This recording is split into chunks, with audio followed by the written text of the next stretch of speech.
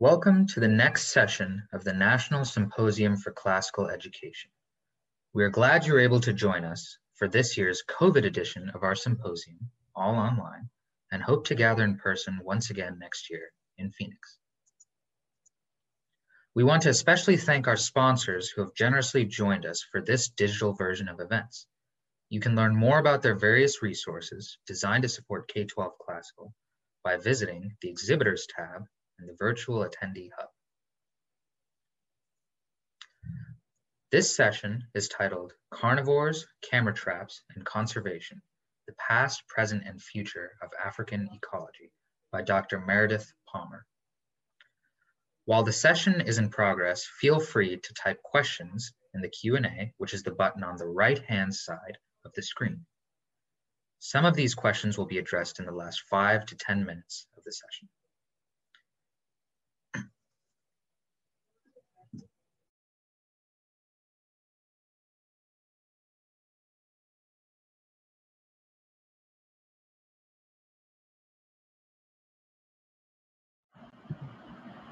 Hello, everyone. My name is Dr. Meredith Palmer, and I am a National Science Foundation Fellow at Princeton University.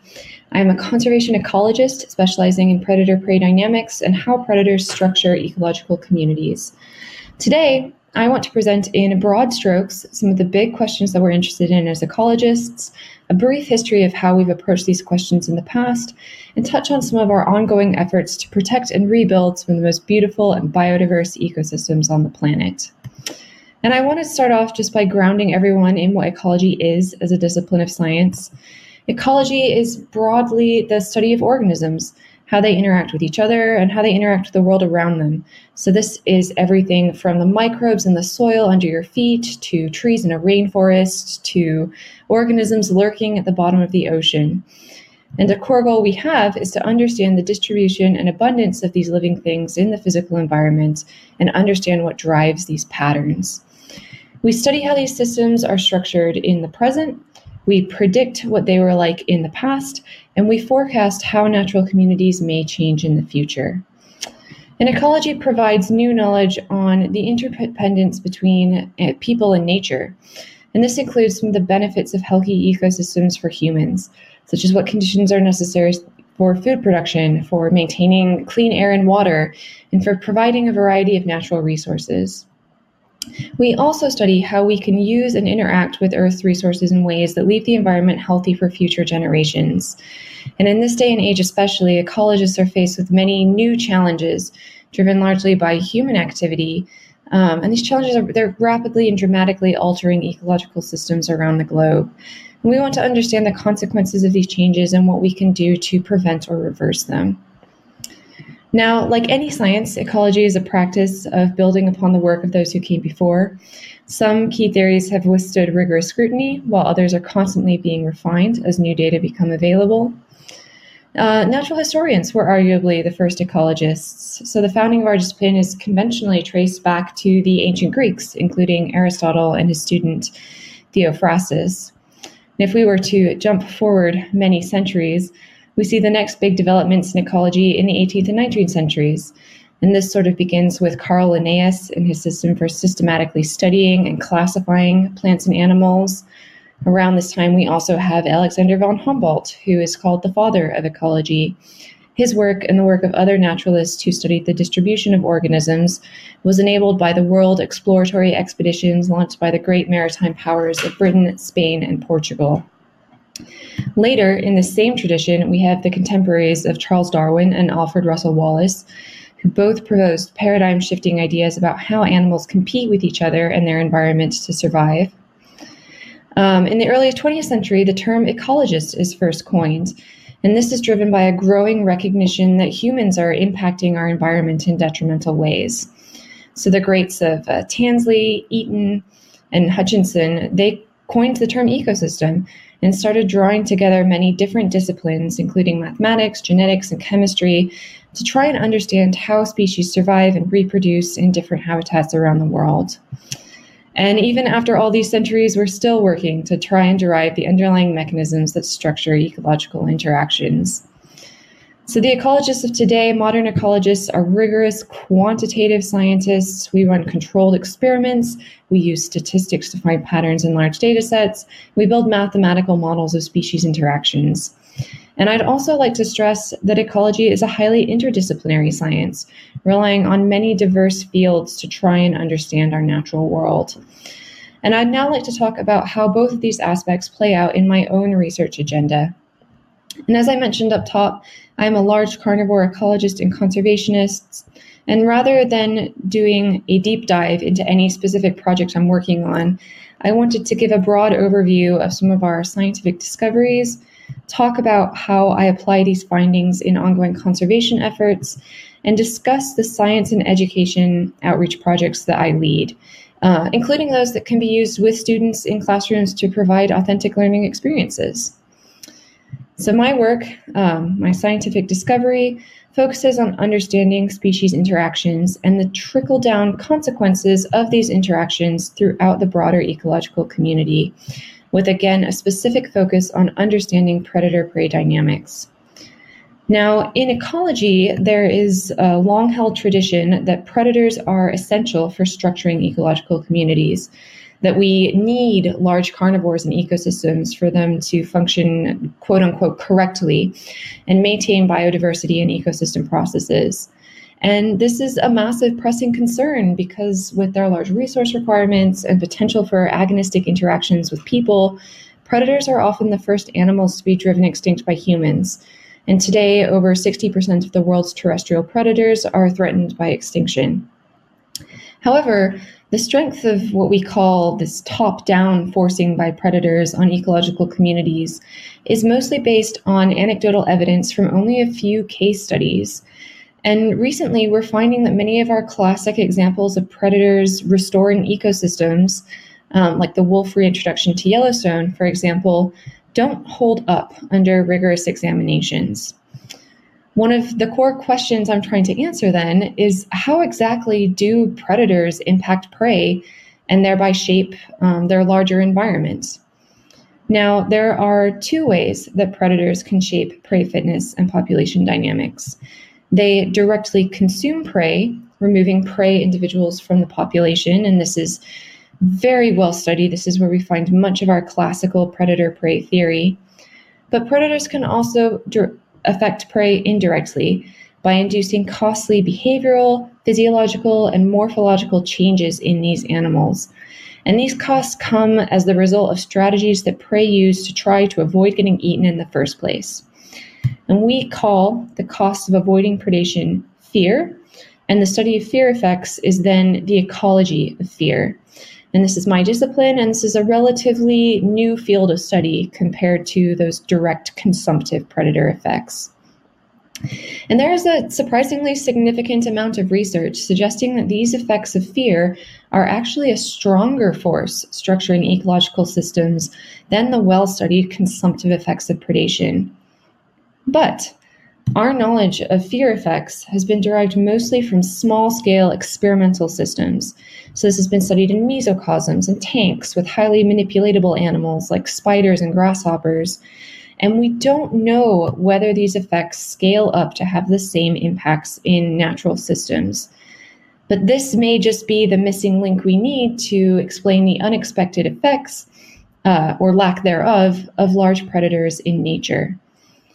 So I study the costly behaviors that prey animals use to avoid predators, again, the fear of predation, and the cascading consequences that these behavioral decisions have on the broader ecological community.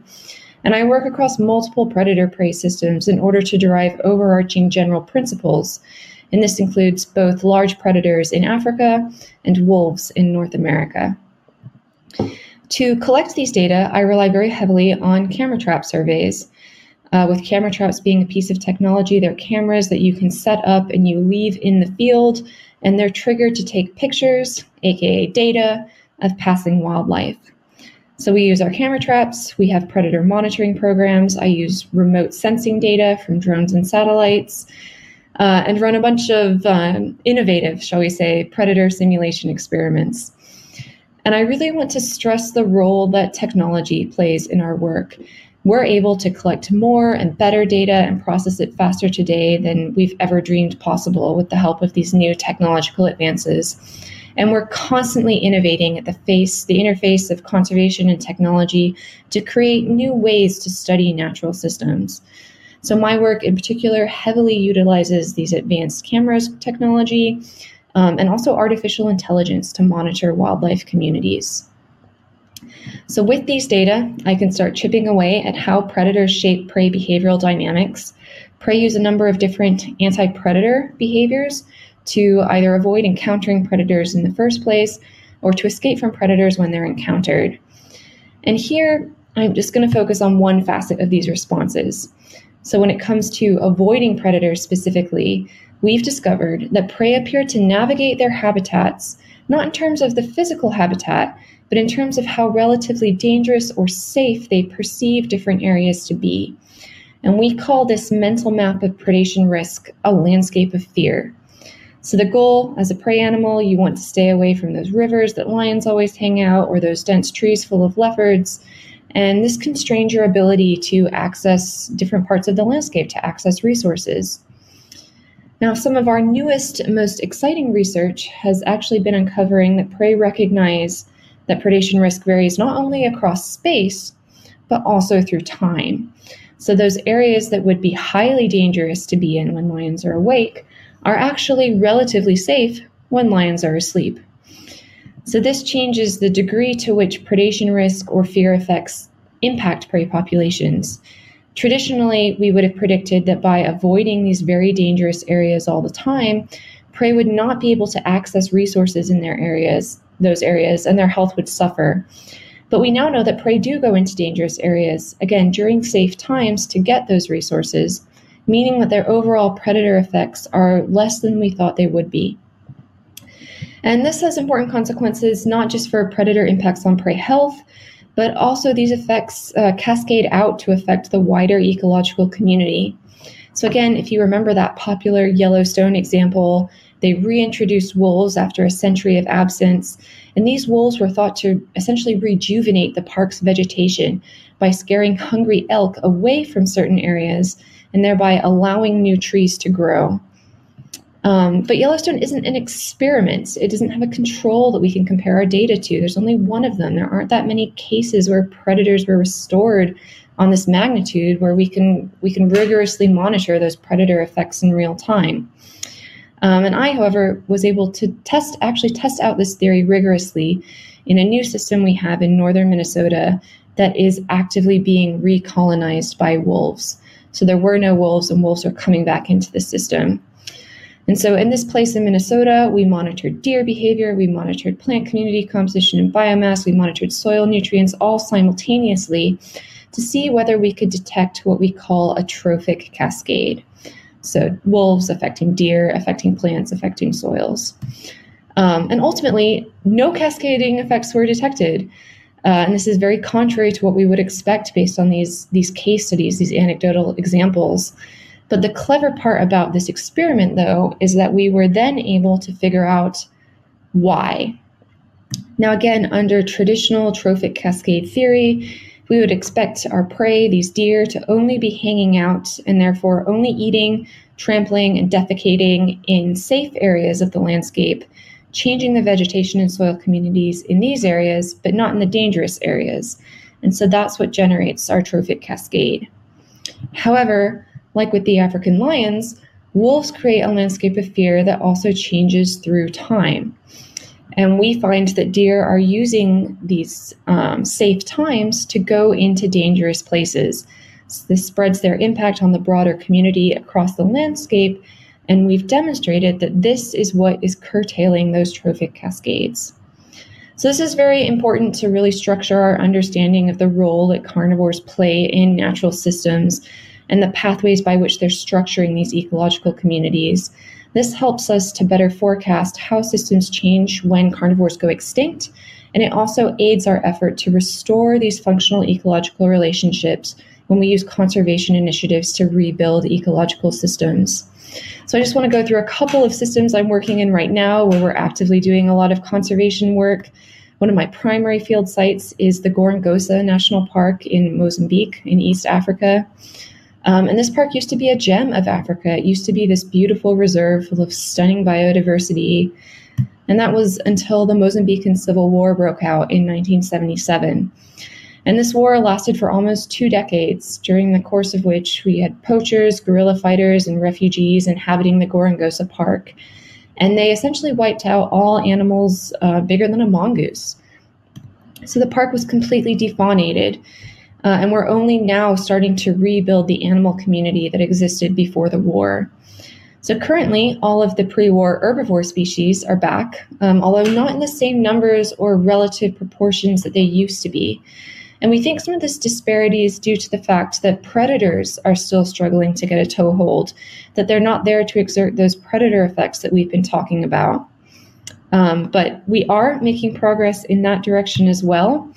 We've now had, in the last 2 years, 2 introductions of wild dog packs from South Africa. And encouragingly, these packs seem to be thriving. And we're making new plans over the next few years to reintroduce even more predator species. And we're actively tracking the changes in these systems as the predators become established. Now, I'm also interested in lion reintroductions and their cascading effects in South African parks and reserves. Large predators were extirpated throughout South Africa in the early 1900s. But since the 1980s, conservation and tourism has really driven efforts to reestablish lion populations. And so I work with an organization called the Lion Management Forum to try and make these reintroductions as successful as possible. And one big problem that we face is that prey in these systems have had no ecological experience with predators. They've spent 100 years, several generations, without natural enemies. And some species just simply don't know how to handle renewed predation risk, and they get wiped out very quickly by restored lions.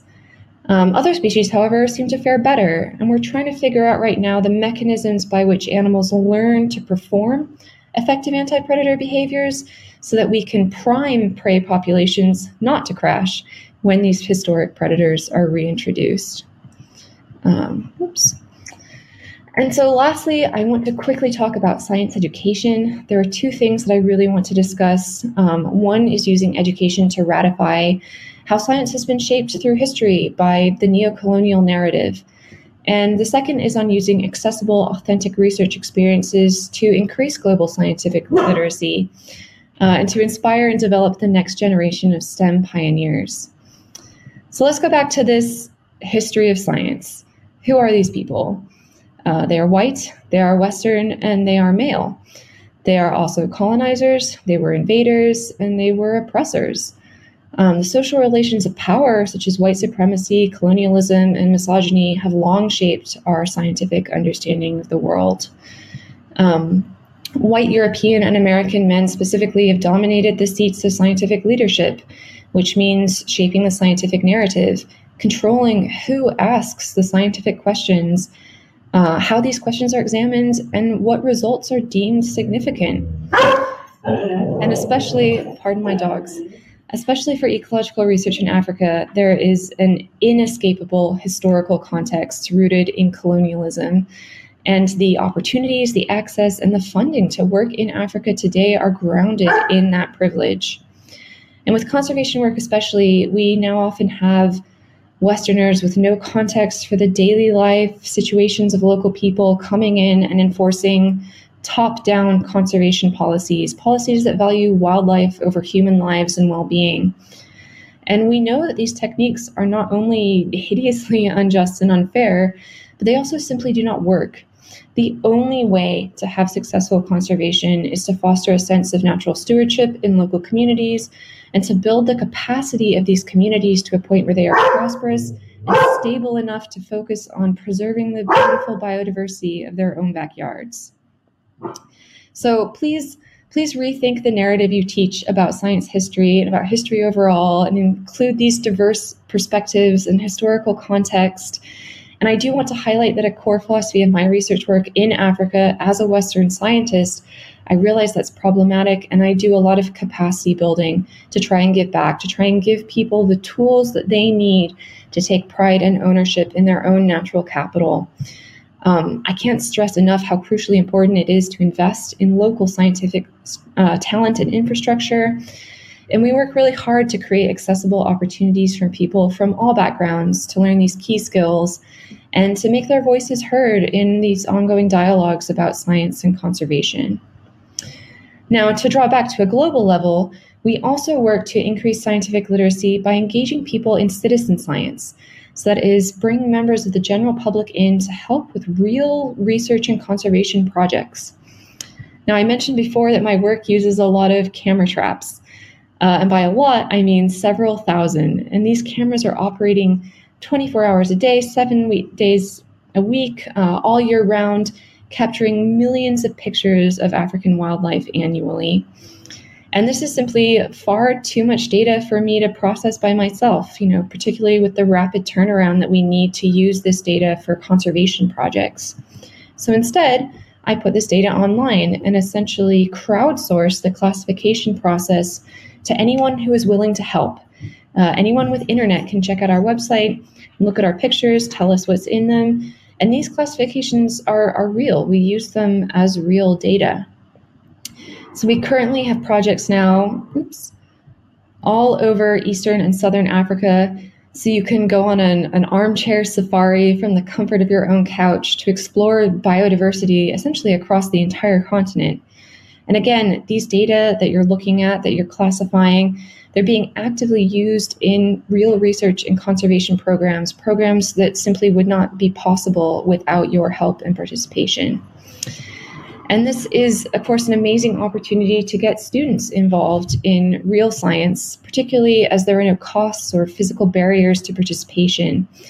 And to support teachers using citizen science in the classroom, we've created all sorts of lesson plans and multimedia where students ask real questions using real data while learning about ecology. So my final thoughts on science education. While this may be what the history of ecology looks like, through the work we're doing, this is the future of ecology that we're hoping to create. So thank you again so much for your time today, for listening, for learning about our ecological research and our conservation efforts. Here are some links to my citizen science platforms if you're interested in being part of our research and conservation. On my website, you can find all of our teaching resources and other educational multimedia. And please reach out through email or social media. I love talking with students, Skyping into classrooms, and really doing what I can to mentor the next generation of STEM pioneers. So thank you again.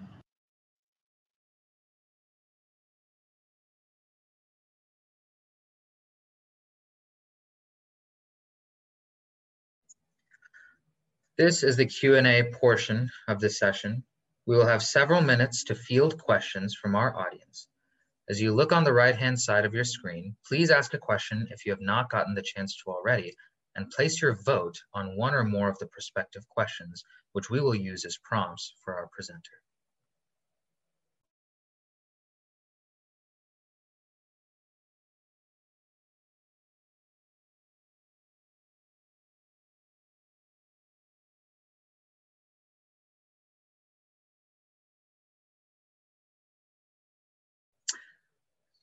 So we have our first question in.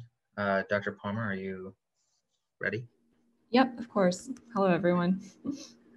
The first question is it hard to observe predator-prey interactions without interfering with the ecosystem? Yes, it is. And that is exactly why we rely so much on technology to help us observe these natural systems. So predator-prey interactions are, of course, not that common, not that frequent. If I'm driving around the savannah looking for a lion that's about to hunt a gazelle, the chance that I'll find one, on any given day is incredibly slim. but also the act of observing animal behavior, a human being there, a car being there, animals know that they're there, that we are there, and change their behavior accordingly. And so in order to collect not only sufficient data on predator-prey interactions to be able to draw any inference, but also to minimize the impacts of us, the researcher, being there, disrupting natural behavior, that's really why we rely so heavily on these camera traps. These camera traps are incredibly non-intrusive. They're set up in trees. Animals don't notice they're there. They behave very naturally in front of these cameras. And we deploy hundreds and thousands of these cameras across entire landscapes. So there's a lot of eyes on the ground, providing really this, unprecedented look into the secret lives of animals. We've seen behaviors recorded on our camera traps that, in 4 or 5 decades of research in Africa, we've never observed before. So the advent of these new technologies, camera traps, also drones and satellites also collect behavioral data, images of animal behavior for us. We're really opening up a new frontier of how we study animal behavior, and what we can learn.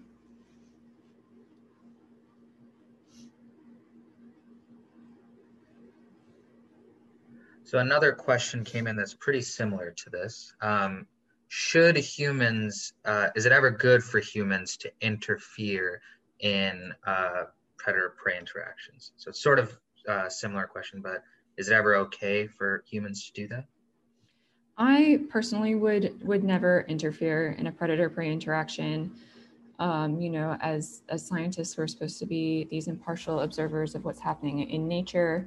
So honestly, one of the only times that we ever interact with wildlife, intercede for wildlife, is if they are injured on account of human activities. So if we find a lion that has a snare around its neck, or a wildebeest that's been caught by a poacher, in those cases, we'll go in and we'll do what we can to try and help. But in terms of, letting nature play its course and documenting what's happening in nature and trying to understand how natural dynamics work, then no, in those situations, we would never interfere with a predator-prey interaction. Okay, next question is, if students are interested in pursuing a similar career, what are the kinds of college majors that could feed into this type of career? Sure.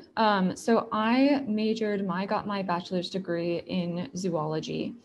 So zoology, biology, ecology, botany, all of those are really excellent places to start as an ecologist.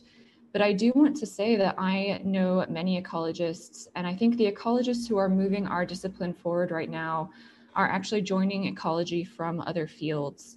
So from engineering fields, conservation technology is a huge movement at the moment, developing new kinds of sensors and ways to monitor wildlife.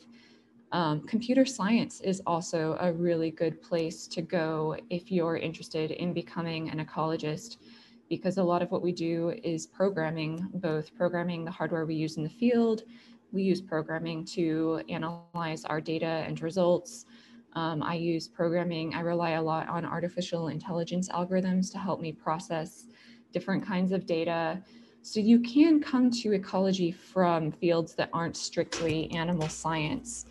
And I think a really good way to figure out, where your place in ecology or conservation is to get involved in ongoing research projects.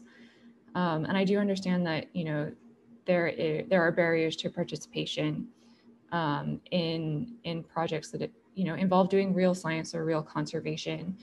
There's a lot of internships that are available that maybe don't pay so well, or in hard places, or you have to be an able-bodied person to participate.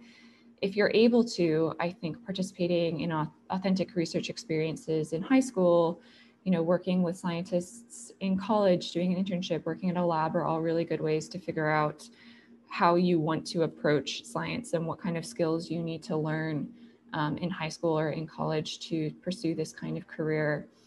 But again, citizen science, these online programs that we run are such a great way for really anyone to participate in science and to get a feel for the kinds of things that we do as scientists, and to meet scientists and conservationists. We do a lot of outreach, talking about our work, talking about who we are, talking about the tools and techniques that we employ in our projects through these online citizen science platforms. So sorry, this answer is kind of spiraled out to sort of a broader picture, but I do think, you know, there are so many ways to be involved in ecology and conservation that if you don't, you know, necessarily feel inspired to go down a direct zoology route, if you can participate in someone's lab or with someone's research, then that's a really good way to feel out where your space is. Another question that's pretty similar to this is there a way for amateur photographers to submit photos for wildlife conservation? There is. So there's an app, a very popular app that I would recommend is called iNaturalist. So this is a citizen science program. You can download the app on your phone. And essentially, if you go out in nature and you see something interesting or something that you don't know what it is or something that you want other people to know about, you can take a picture of it. And then you upload your picture and you upload the coordinates of where you are. And other people on this lab, other researchers, other citizen scientists will help you identify what you found. And that data is also very widely used by ecologists, by scientists trying to understand, you know, these big questions like what drives species abundance and distributions, why do we find animals in some habitats but not others? So that's a really good way to get involved if you like want to go out into the world and start exploring the nature in your own backyard. I would highly recommend iNaturalist is the app. That would be a great place to start. So another question just came in about a specific event. So the question is, Colorado just reintroduced wolves to certain areas, which was controversial. What effects should we expect? On what grounds is the introduction considered successful or harmful? And I guess more generally, like, what would be your opinion on reintroducing predators into? Yeah, so it's definitely, I don't want to speak specifically to the Colorado reintroduction because it's not a reintroduction that I'm involved in or one that I could speak authoritatively on. But there is a huge social dimension to conservation as well. So like I said, you know, conservation isn't necessarily building nature back up to this idealized place where we, you know, envision it to be quote unquote intact.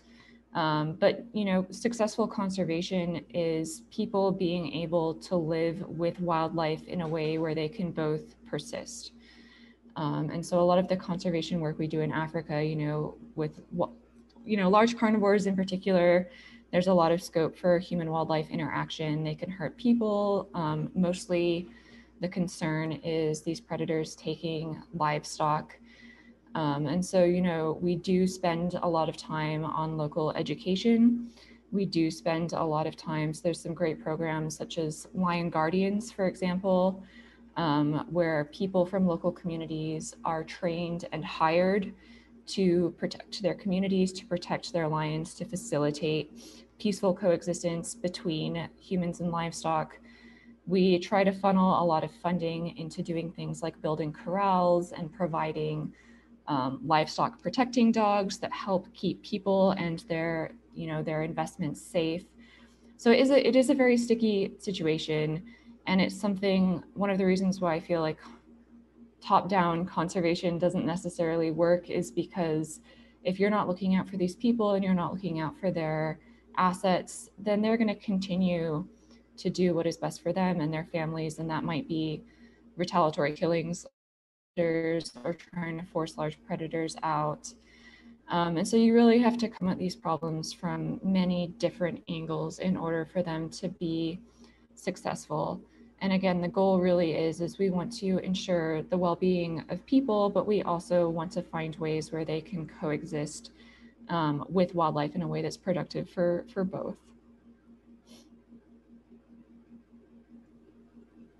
What percentage of your work is spent in Africa in the field? Well, because of COVID, as of the last year, 0. Typically, I'd say I spend do several trips to Africa a year and spend maybe 4 or 5 months in the field total. So the really nice thing about our camera trap projects is that the cameras are collecting data for us year round. So I will go to Africa to collect my camera traps, to collect the data that they've been amassing over the previous couple of months. I go to Africa to run experiments. So if I'm doing an experiment, I'll usually be on the ground for the 1 or 2 months it takes to pull off that project. And then I also go to Africa to lead these capacity building workshops and work with students and work with local universities in an educational capacity. So less, a lot of time, many months, less than half a year, I'd say.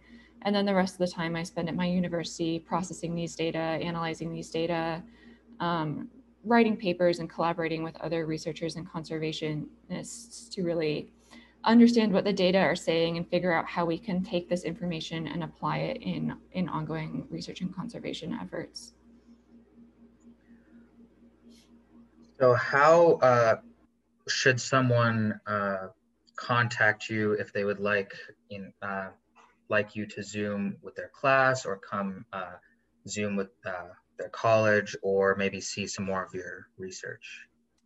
Sure. So I don't know if that last slide for my presentation can be shared again in some capacity, but I do have a website, meredithspalmer.weebly.com, which has a number of links.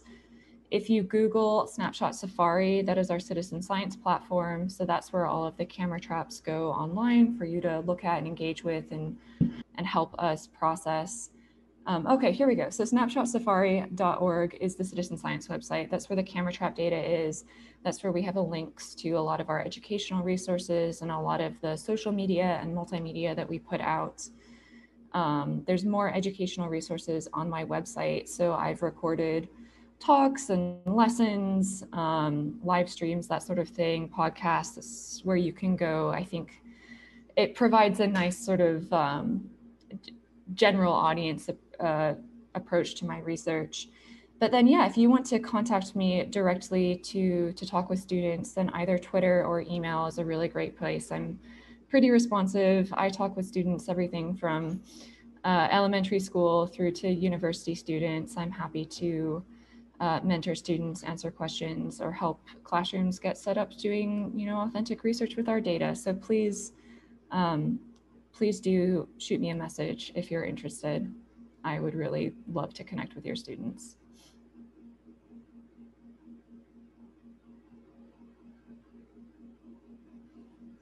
It seems those are all the questions that we have. Is there anything else that you'd like to conclude with before I put in some finishing remarks? Yeah, no, I would like to stress again how powerful getting involved with real research is for shaping the careers of future ecologists. I think one of the funny things is that when I was in college, I was a citizen scientist classifying camera trap images on a project that I now am in charge of. So we've sort of come full circle. It's a good gateway experience into the lives of ecologists and what we do. So I would highly recommend, if you're interested, if your students are interested, checking out our website and just getting a feel for what we do as ecologists, what our data look like. And it's a wonderful chance just to see some really unique parts of Africa. So please engage. Thank you, Dr. Palmer, for this presentation. Please check out the virtual attendee hub for recommended resources related to the presenter's topic. So if you are looking at the session and scroll down, you will see the recommended resources. I know that was one of the questions. Join one of the digital rooms of the forum at 1:30 to discuss presentations and resources with other practitioners and leaders. And please complete a brief survey if you could to let us know your thoughts on the session, which is located below the video. Thank you all for attending this session of the symposium.